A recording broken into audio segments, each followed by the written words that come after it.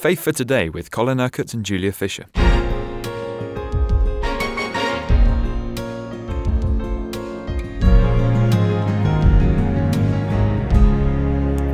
Those negative attitudes that rear their ugly head and seem to come at us from nowhere, Colin.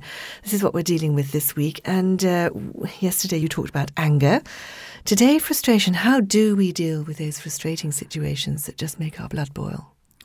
Well, what we've seen already is that the answer to the negative attitudes, which always come from the flesh, is to cultivate the positive attitudes that come from the Spirit. You know that Paul says that if you walk in the Spirit, you will not gratify the desires of the flesh. So you see, if we react in a truly spiritual way to traumatic and difficult circumstances, when things don't go our way and things go against us, if we react in the way of the Spirit, we react positively.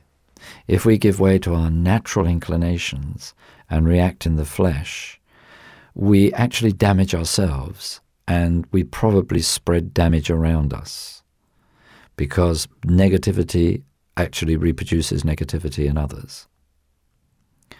Whereas, when other people get angry, they don't know how to cope with gentleness. They really don't. I mean, there are times when I've been, in debate or conversation with people, sometimes on television, sometimes, just one-to-one with people. And those that are opposing the gospel get so angry. And you can just be very gentle, very calm. And that makes them more angry. And yes, they get more angry. But you see, what do the other people see? They see where the anger is. They see where the negativity is. They see where the grace is and where the love is and where the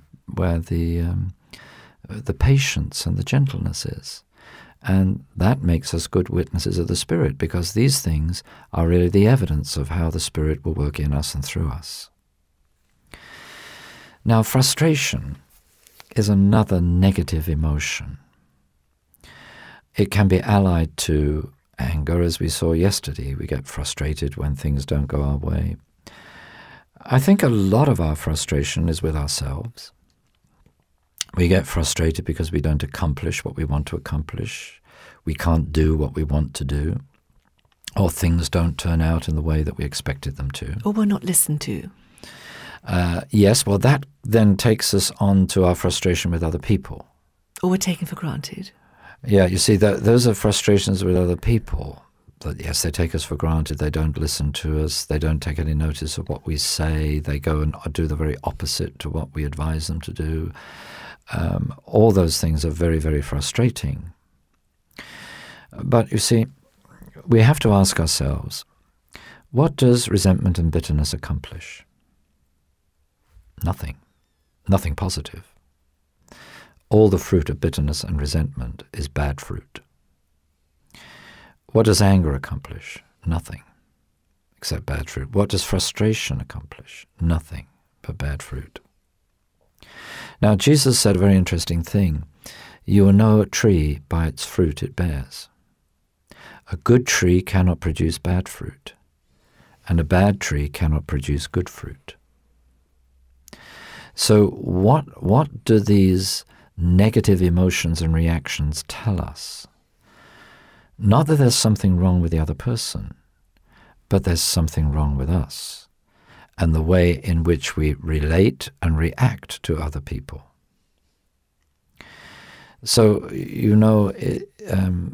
Jesus says, do not judge, or you will be judged. With the same judgment with which you judge others, you will yourselves be judged.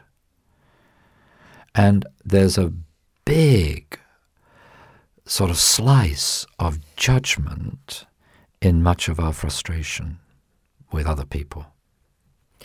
And even with ourselves, we're sort of judging ourselves, really. But with other people, usually we get so frustrated with them because we're judging them. And we're judging them for their failure. We're judging them for what they're doing to us, whatever it may be. Big slice of judgment. And that again is of the flesh. It's not of the Spirit, because it's in direct contradiction to what Jesus says. Do not judge. So, sometimes we feel justified for our anger, or justified that we feel frustrated. Oh, these people, these wretched people, why do they do this? We all know what it is to feel like that, and even perhaps to express such sentiments. But again, what have we accomplished? All that it shows is there's something that God needs to deal with in this tree. Okay, there may be things that he needs to deal with in the other people that have caused me to feel this frustration. But somehow God has allowed that situation in my life. And through that situation, he can show me something about myself that I need to see, something perhaps that I don't want to see. Because I'm blaming the other person. I'm frustrated with that person. Whereas, God can turn the tables on us and say, why are you frustrated? Do you think I get frustrated with you? How often do I tell you to do things, but you don't do them, or you don't do them immediately, or you don't do them in the right way? But do I ever get frustrated with you? No, I'm always calm, I'm always patient, I'm always ready to forgive as soon as you turn back to me and ask for forgiveness. I'm always ready to restore you, I'm always ready to help you to go into the situation with a fresh attitude. Is there sometimes a case, though, Colin, where frustration can be a positive thing? For example, in the workplace, we get frustrated with our job or with the people we're working with. And in fact, actually, what God is saying is, I want to move you on. I want to move you out of here. Your frustration is justified in that sense. Yes, but I don't think he wants to move us on because we're frustrated. That's a wrong. Yeah, I think that would be emotion. A wrong analysis of the situation. He only wants to move us on because that's not where he wants us to be. But we might feel unsettled. Well, we might feel unsettled, but being unsettled is not the same as being frustrated with other people. I mean, you can know that you're in a job perhaps where that firm is acting in unrighteous manner, so you feel disquiet. But that's a different thing from being frustrated with other people. You know that you do not belong in that place. You know that you cannot condone the unrighteous things that are going on.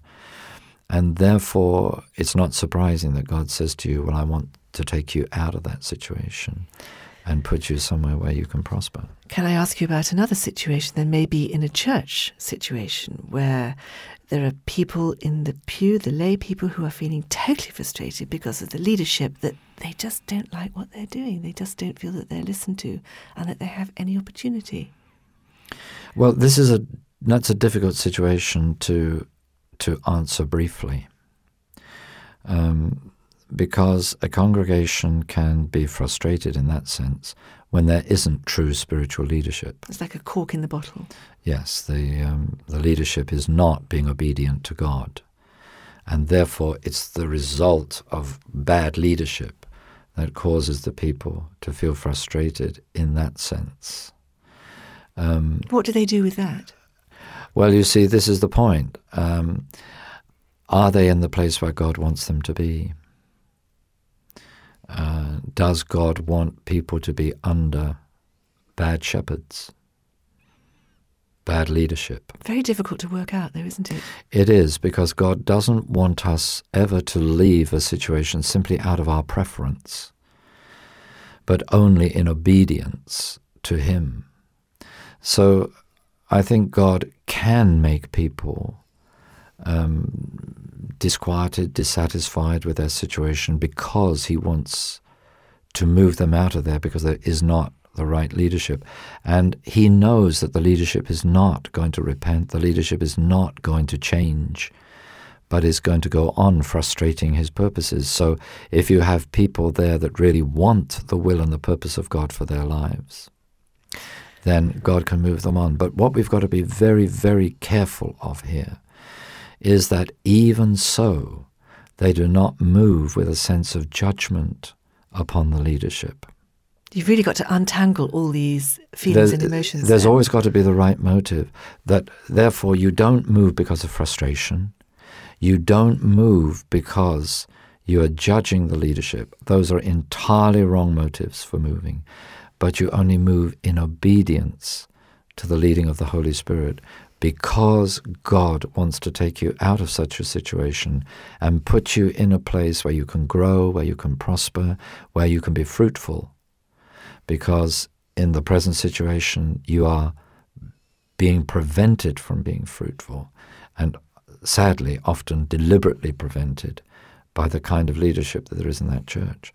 So that's a very complicated thing. But what we've got to understand is that our motives must always be positive. And we're talking this week about positive attitudes.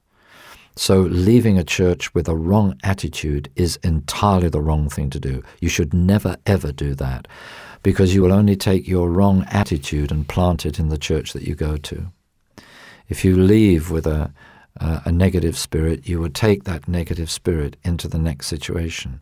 So you will find that there are some people that have left one church after another, not because God has led them to do that, but because of the negative reactions, because of the judgment, because of the anger and frustration in their own lives.